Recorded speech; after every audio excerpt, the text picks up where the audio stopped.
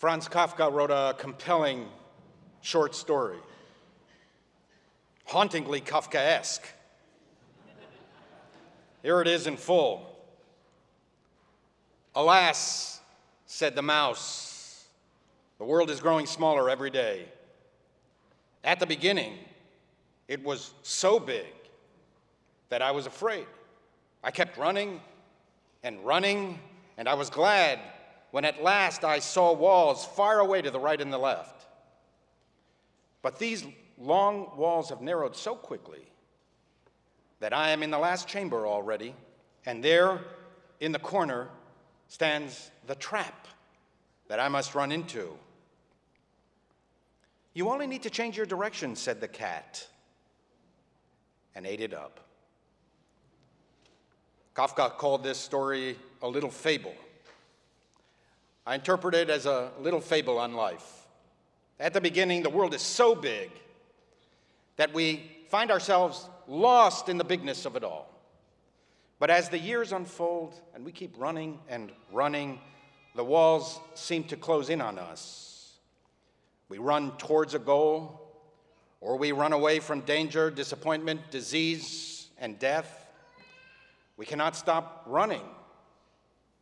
The walls of life keep closing in. We run the same track every day, rising at dawn, running to answer emails, running to work, running at work, running to the gym, running at the gym, running to take care of the kids, running to pick them up from school, camp, soccer, running home to prepare dinner, and then in bed and all over again. Monday, Tuesday, Wednesday, Thursday, Friday, and for rabbis, Saturday and Sunday. Month after month, year after year. As Albert Camus wrote, one day, the why arises, and everything begins in that weariness. At some point, increasingly desperate to escape what the philosophers call the anxiety of life, we seek ways out to explain and ultimately escape our predicament. We want to find the way out, to give meaning and purpose to our infinitesimal smallness within the colossal bigness of the universe. Most Americans choose one of two avenues of escape. The first is the path of power. Science and technology have empowered us as never before. The advocates of power believe that there is a scientific explanation to everything, and hence a scientific solution to every problem. We have the capacity to resolve any ailment, physical, emotional, psychological, or sociological. They believe that the meaning of life is not a philosophical or religious problem. It's a scientific problem. And we now have science-based solutions. The way out of the maze is to keep inventing, keep discovering the scientific essence of things. We can invent our way out of the existential anxiety most of us will feel at some point in our lives. We can invent a way to declaw the cat. Many believe that we are well on our way to overpowering and ultimately conquering nature. We can already predict storms, earthquakes, and droughts, and this capacity will improve in the decades to come. We know how to build earthquake-resistant structures. We know how to desalinate water from the sea and make the desert bloom. Israelis have invented a machine that sucks water out of thin air. We bend rivers to our will. We harness the sun and the wind and molecules to produce immense energy. Most of us, especially those of us who live in cities, hardly know nature's wrath. Drought was the terror of the ancient world, causing famine and death. Today, in America, our bigger problem is overconsumption. More Americans will die of obesity than hunger. For New Yorkers, nature is Central Park. Nature is sanitized and homogenized, and climate is acclimatized. When I ask youngsters where avocados come from, they respond, fairway. Until the modern era, everyone came into this world and departed this world, mostly never experiencing anything but their own village or town. Today we have conquered the skies so thoroughly that we do not give a passing thought to hurtling on a metal tube through the clouds to the furthest reaches of the globe. For eons we were prisoners of gravity, wondering what was out there. Our ancestors looked to the heavens, dreaming of slipping the surly bonds of earth to the high, untrespassed sanctity of space to touch the face of God. Reaching the stars was so fanciful that the mere speculation was evidence of human hubris. Icarus received his just reward by plunging to the earth. Today we take space travel for granted. In the coming centuries, humans will explore the distant reaches of the universe. The science of modern communications is a thing of miraculous beauty. It's stunning to think that we can communicate instantly with practically everyone in the world. From the days that the Sumerians first invented writing, human beings endeavored to bridge the chasm of ignorance and distance separating one individual, one society from another. Until the invention of the telegraph, nearly 2 centuries ago, messages were carried by hand or by pigeon. Today, in 1 hour, we can organize mass protests half a world away.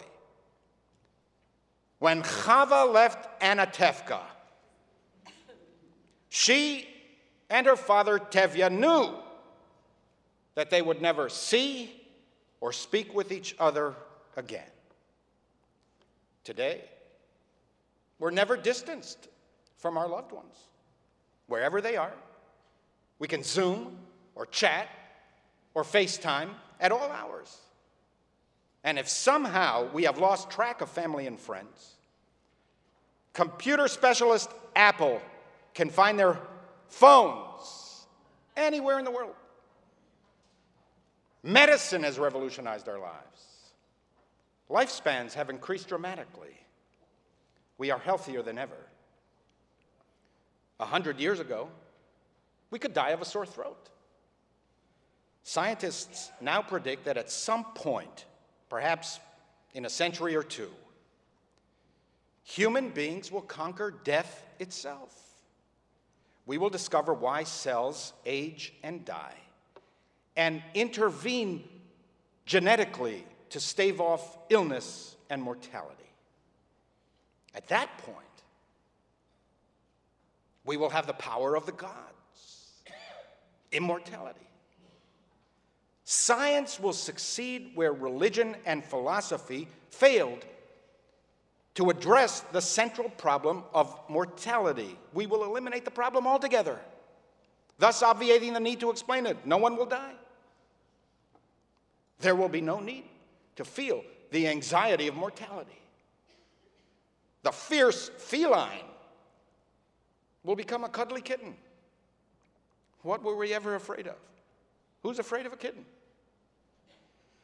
So it's not surprising that so many people look to science to provide all of the answers to our most pressing questions. Even existential angst is a medical problem, not a philosophical one. If not now, then at some future point, we will invent a pill that will rewire our brains so that we never feel anxiety.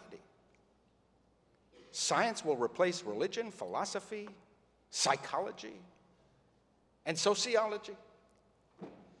It's already happening. Humanities departments are closing or shrinking at American universities. Nobody wants to study humanities anymore.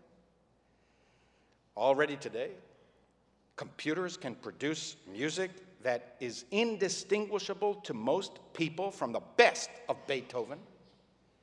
No person on earth can defeat the latest and most advanced computer chess champion. But if science so empowers us, why do we feel so weak, so lonely, so broken, so adrift? If we now know everything, how we were created, how the universe came into being, how to cure disease, then why do we feel so ignorant, fragile, and alienated from others and ourselves? If we know so much about the human brain, why do our minds trouble us so? If we are filled with so much knowledge, why do we feel so empty? In his massively popular book, Homo Deus, Yuval Harari asserts that modernity is a deal that all of us sign on to. The entire contract, he wrote, can be summarized in one phrase. Humans agree to give up meaning in exchange for power. In other words, science has so empowered us that we now know for sure there is no higher meaning to existence. We've given up dreaming of paradise for the power to create paradise on earth. We give up the belief in life after death for the power to create life without death. We already slipped the surly bonds of earth 50 years ago, and we now know for sure there is nothing out there, certainly not the face of God. Science teaches there is no cosmic plan. There is no purpose. We now know how we got here. Creation was not guided or intended. We evolved chaotically, haphazardly, and coincidentally. There's no rhyme or reason to suffering. There's no rhyme or reason to anything. It just is. Everything just is.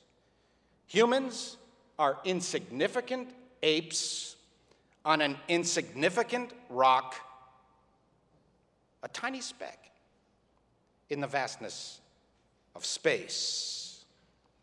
We are the product of random chaos. How liberating. Really? We can do anything we want. We suffer. Not because there is some higher purpose or higher being. We suffer because we haven't yet found the cure to this particular physical, emotional, or sociological ailment. The only thing holding us back is our own ignorance. There is no God to punish us. There is no master plan to frustrate us. We acquire ever more power in a universe that has ever less meaning. That's what I think Harari means by the compact with modernity. But how empowered are we really? How many hours a day do you spend watching a screen? Are you even able to resist the hypnotic hold that the screen has on you? Is that empowerment or servitude? Have you seen people walk the streets nowadays? Their heads buried in a phone called smart that makes them so dumb they get run over? No, honestly, if a space alien were to visit us from a distant planet, not knowing anything about the human race, would the alien conclude that we are the masters of the screen or that the screen masters us? A Martian would surmise that this device in everyone's palm must have some mesmerizing grip over human beings or some kind of ultra waves. We can't pull away. Our data intrigues us more than our dinner date. Is that freedom or slavery? And they accuse religion of being the opium of the masses? Seems to me that many more people are much more addicted to Google than to God. Modern communication, social media, the internet, indeed, have empowered humanity immensely. We now have all of human knowledge in the palm of our hand. Should have made us smart, informed, knowledgeable. Is that really the case today? Are we more open, more tolerant, more educated? Or do we spend most of our time in the echo chamber with people who agree with us?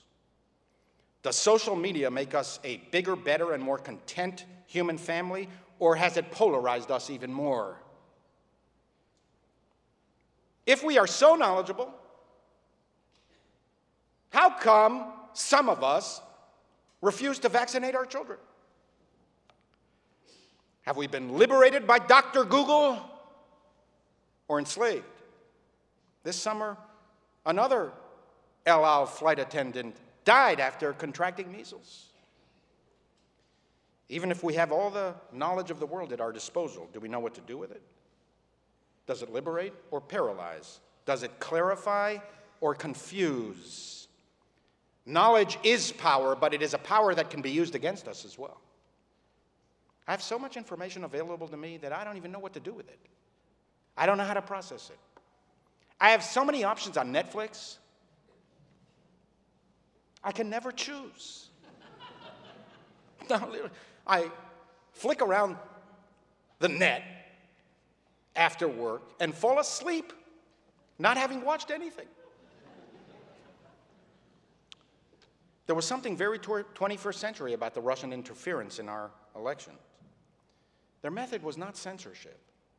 That's getting harder and harder to do, especially in the West. The Russians didn't try to block information.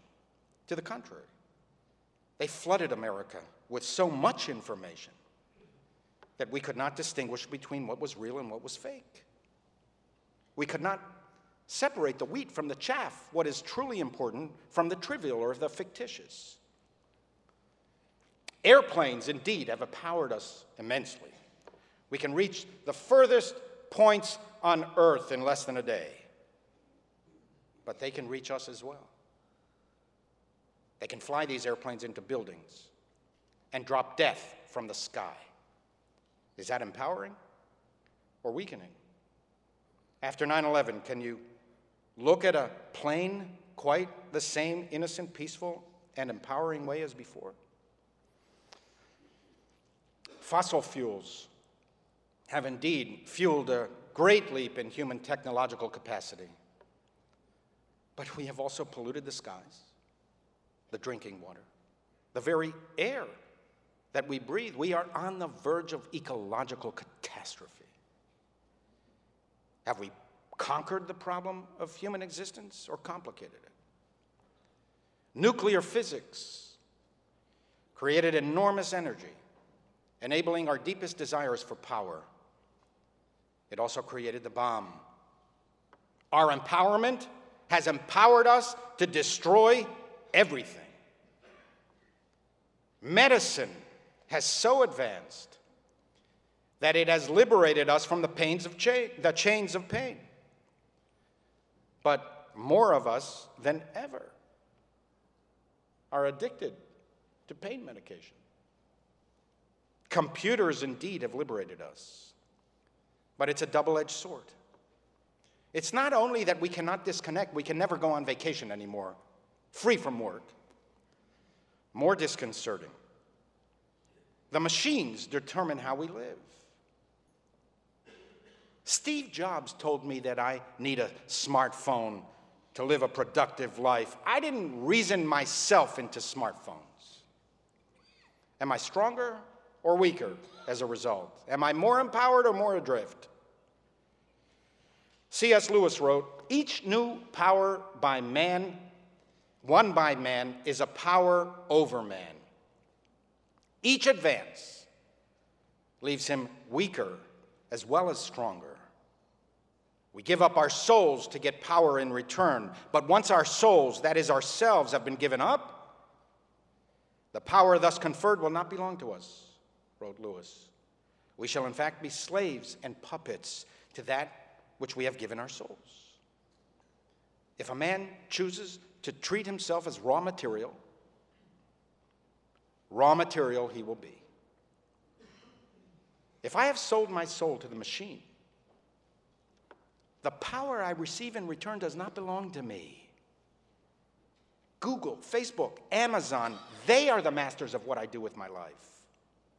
I'm just the raw material. Even if I'm bored and just messing around on YouTube, the algorithms are determining what I will watch and how I will spend my time. The algorithms determine what I will buy and what influences me. Nowadays, algorithms determine even our life partners. Now, lest I be misunderstood, this is not an attack on modern science, not at all. First of all, we have so many brilliant scientists and physicists and chemists here, doctors, researchers in our congregation. Every time I talk about science, they want to make sure to tell me what I misstated. And I want you to know, I myself have 3 siblings, all of whom are medical doctors, researchers, and scientists.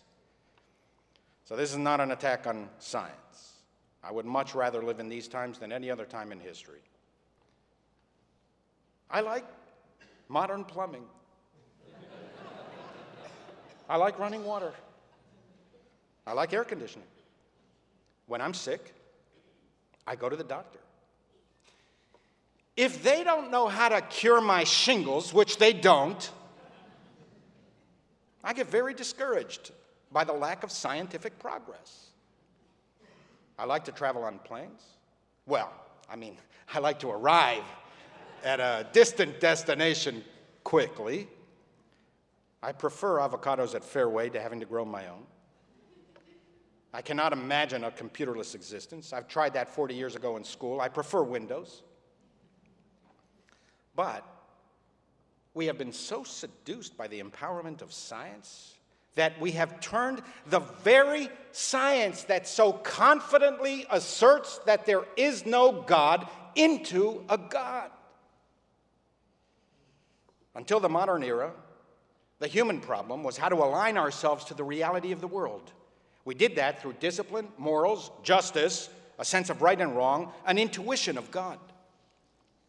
Now, so many expect to align the world to themselves. Take the pill, and you won't feel sad. We can eliminate sadness. Rewire your prefrontal cortex, and you will avoid the crime. We can eliminate crime, violence, and injustice through science. When the technology improves, we can hand over all of our decisions to artificial intelligence that will know us much better than we know ourselves and never get tired, never get emotional, never get conflicted. It's a kind of nihilism. Don't sell your souls. Do not give up real meaning in exchange for the illusion of power. How to save a life from a killer virus? That's a question for science. Why save that life? What is the worth of that life? What value do we ascribe to that life? These are religious questions, or poetic or philosophical questions. We have become so mechanical, soulless. Modern economies have generated so much affluence, at least for some of us, that we now have to figure out what to do with all of our free time. Boredom has become another affliction to overcome in our hyperactive era. We need to be on all the time. We can't waste time. As if frenetic activity in pursuit of a hollow goal is not a waste of time. As if spending a fortnight playing Fortnite is not a waste of time. We forget that the most meaningful moments of our lives often seem trivial, even boring, when we live them. That uninterrupted afternoon on the beach with the entire family, lounging around the house, just talking, reading, listening to music. When, as a teenager, I endured another boring Shabbat afternoon in Jerusalem, not doing anything, but just sitting around listening to people talk, sometimes in languages that I didn't even understand. It seemed deadly. But now, looking back, I don't remember the boredom. I remember all the people I loved who are no more. I remember my mother singing her beloved Russian songs. The memory of my mother singing, an inconsequential event at that time, is so meaningful to me today. I can't tell you how much I wish I could hear my mother sing again, just once. Just one of those Russian songs that she loved so much. It would be bliss. By presuming that all reality can be explained by physics, biology, and chemistry, we are losing the sense of transcendence, the essential component of what it means to be human. Is there really nothing more to loyalty than self-interest? Is there nothing more to empathy than selfishness? Is altruism merely brain connection and we can rewire any brain to be altruistic? No wonder so many people are so alienated and in such despair. There's nothing sacred, nothing profound. Is there really nothing more to love than the firing of brain synapses, adrenaline, dopamine, hormones, and chemicals? Do not forego the poetry of love. How do I love thee? Let me count the ways. I love thee to the depth and breadth and height my soul can reach. I love thee freely. I love thee purely. I love thee with passion. I love thee with the breath, the smiles, and the tears of life. Do not desacralize human existence. Preserve, protect, defend, and deepen the sense of human grandeur and the spark of the divine within us. We are much too confident in our knowledge. We know a lot. We know incomparably more than we used to. But don't forget, that's all we know. We don't know anything else, which is most of what there is to know. 2, some people take the opposite approach. Not empowerment, but resignation. The only way to avoid despair is to withdraw. Stop running. Stop fighting. Do not take anything too seriously. Resign yourself to the inevitable, a hard, painful existence that ends in death. Submit to the jaws of the cat. There are both religious and secular versions of this philosophy. Some religions emphasize the world to come over this world. This world is hopelessly and irredeemably unredeemable. We run towards some unachievable destination because we mistake the true destination. Our purpose is not this pitiful world filled with such suffering and discontent. Running would only lead to more traps, more walls, more despair. Our true destination is heaven. Some religions assert that while we cannot redeem the world, a redeemer will arrive in the nick of time to save us. Either way, these religions assert that power is an illusion. No invention, no discovery, no breakthrough will redeem humanity. Give yourself up to the ultimate destination, paradise. In these post-religious times, many of us pursue the secular version of the philosophy of resignation. Its central teaching is happiness. Don't worry. Be happy. We're all going to die anyway. So focus on yourself. At least while I live, I'll be happy. Let those other sorry souls suffer. In Les Miserables, Victor Hugo puts these words in the mouth of a senator speaking to the bishop. The immortality of man is a daydream. What nonsense it all is. God is a grotesque humbug. Who am I? What am I? But an organized handful of dust. I have a choice. I can suffer or enjoy. Where will suffering end? In oblivion. And I will have suffered. Where will enjoyment end? Also in oblivion, but at least I will have enjoyed. The only thing to do is to use yourself while you have yourself. So many of us live this way. We use ourselves to the limit while we still have our strength. In pursuit of happiness, we pursue money, success, fame, pleasure, consumption, ease, luxury. We convince ourselves that if we only had this one thing, we'd be happy. Just this one last thing. Samuel Johnson invented a place called Happy Valley. It wasn't in Pennsylvania. That valley seems to have been particularly unhappy recently. In Johnson's story, everything that could make people sad was excluded from the valley. The inhabitants of Happy Valley devoted their lives solely to pleasure.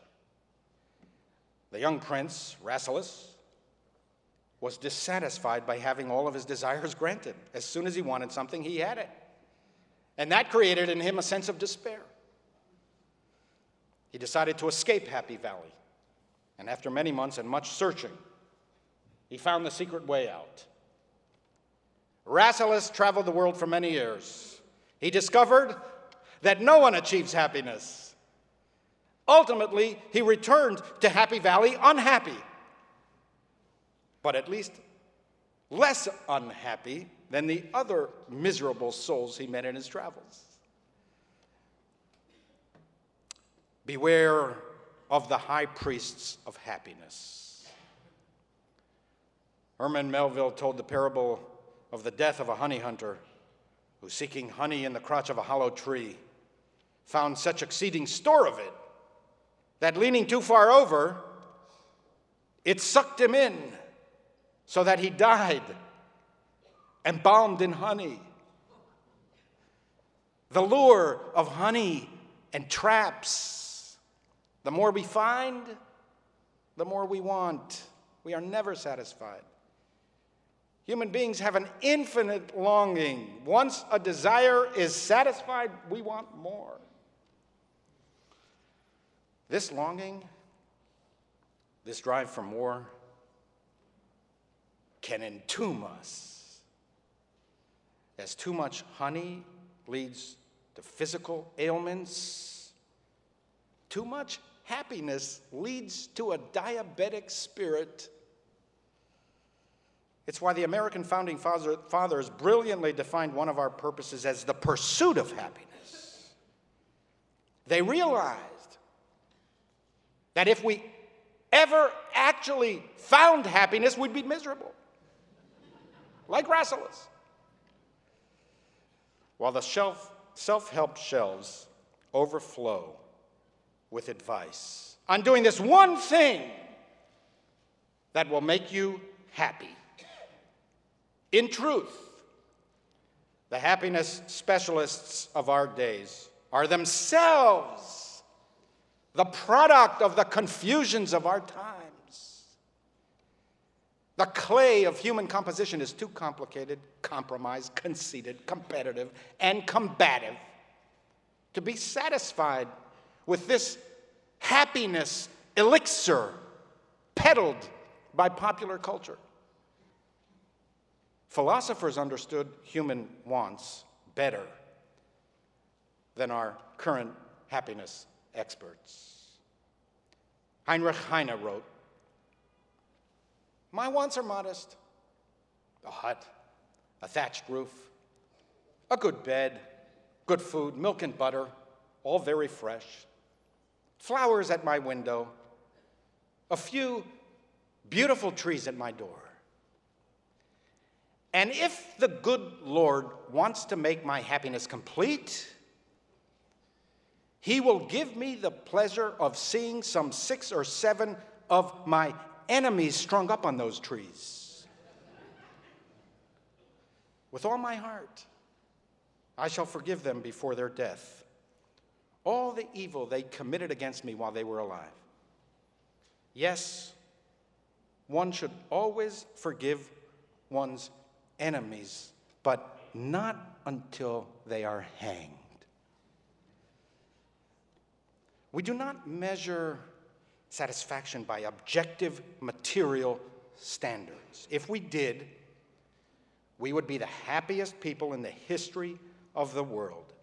Americans are so better off materially than any past civilization. Relativity, not objectivity, drives our state of mind. We measure happiness in comparison to others. No matter what I have, I can't be happy if my enemies are happy. No matter how much I have, I can't be happy if the other guy has more.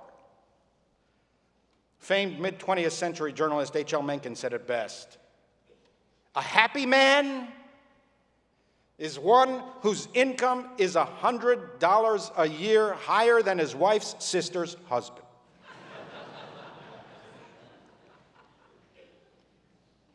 Three, there is a third way, the Jewish way. Of course, we speculate about eternity. We believe that there is more to our lives than what we see. The body dies, the spirit lives on with God. Of course, we speculate about reward and punishment, about free will and destiny, suffering, why bad things happen to good people. But we do not spend most of our time speculating about the world to come. We focus on this world. There are mitzvahs to do, daily commandments that require engagement with others and the many details of our own daily subsistence. We do not reject science. We embrace science as an ally and a friend. Many of the greatest of Jewish minds devoted themselves to the natural and social sciences, to research, medicine, and now technology. Science helps explain creation. We are appalled by literalists who place themselves against progress. There is a rabbinic principle that whatever has been conclusively proven by science must be embraced, even if a biblical verse seems to contradict a scientific fact. If science has proven conclusively that the world could not have been created in 6 days, the biblical passage of the 6 days of creation cannot be literally true. We do not reject secular power. To the contrary, much of Jewish thought is devoted on how to exercise power morally. Power is necessary to repair a world that often misuses power to oppress the powerless. Nor do we reject pleasure. We embrace any technological breakthrough that has the potential to make life easier or more meaningful. Fertility clinics with the latest cutting-edge scientific technology are filled with the most orthodox of Jews. We believe in the future. We believe in life. Life should be enjoyed. We do not worship weakness. We do not glorify poverty. We do not venerate hardship. We are an optimistic people. We kvetch a lot, but if you look more deeply, our complaints reflect our commitment to the future, our belief that we can be better. Human beings do not need to be so miserable. We do have a concept in Judaism called Messiah. That's where the other Western religions got it from. They got it from us. But Jews do not await the arrival of a Redeemer. We force the Messiah to arrive through our daily acts of repair. Salvation comes not through a Savior. The Savior comes through salvation. The Messiah will arrive only after we have prepared the world for his arrival. As Kafka wrote with such profound Jewish sensibilities, the Messiah will come only after he is no longer necessary. He will come the day after his arrival. While embracing progress, while marveling at and making use of the brilliant achievements of science, we return time and again to those age-old principles and values that we carved out of the stone of antiquity and that anchor all human life. Nothing better has been invented since, and nothing ever will be. Love your neighbor as yourself. What is hateful to you, do not do unto others. Honor your father and mother. Do not murder. Do not steal. Do not bear false witness. Do not take bribes. Speak the truth within your heart. Be faithful. Be loyal. Protect the stranger and the weak. Relieve poverty. When you cut your harvest and you have forgotten a sheaf, do not go back to pick it up. It shall be for the foreigner, the fatherless, and the widow. Free the captive. Redeem the oppressed. Let the slave go free. Be compassionate. May the law of kindness be on your tongue. Pursue justice. Love mercy. And be humble. What is the Jewish way out of Kafka's maze? How to avoid the ever-narrowing walls and the trap guarded by the cat? Not by overpowering the world and not by escaping the world, but by persistence, defiance, tenacity, by finding meaning and purpose and joy in the world as it is, and ceaselessly working to create a better world. The meaning of life is a life of meaning. The purpose of life is a life of purpose. The energy of life is a life of energy. Commitment to life is a life of commitment. Devotion to life is a life of devotion. The promise of life is a life of promise. We do not seek salvation through the worship of false gods. We do not seek escape. This is our arena. We embrace the struggle. We get better through struggle. We do not seek, nor do we expect, a challenge-free world. We do not seek to empty challenge from our lives, but to challenge the emptiness of life. Not to escape struggle, but to struggle with escapism. We want our fight to count, to mean something. We pray for strength, for the capacity to endure. Human grandeur is revealed in all its glory through the struggle to carry on. David Foster Wallace gave this brilliant interpretation of Kafka's little fable. The struggle to establish a human self results in a self whose humanity is inseparable from that struggle. That our endless and impossible journey toward home is our home. We pound and pound on the door seeking admission, desperate to enter. We pound and pound until it finally opens. And it opens outward. We have been inside what we have wanted all along. Amen.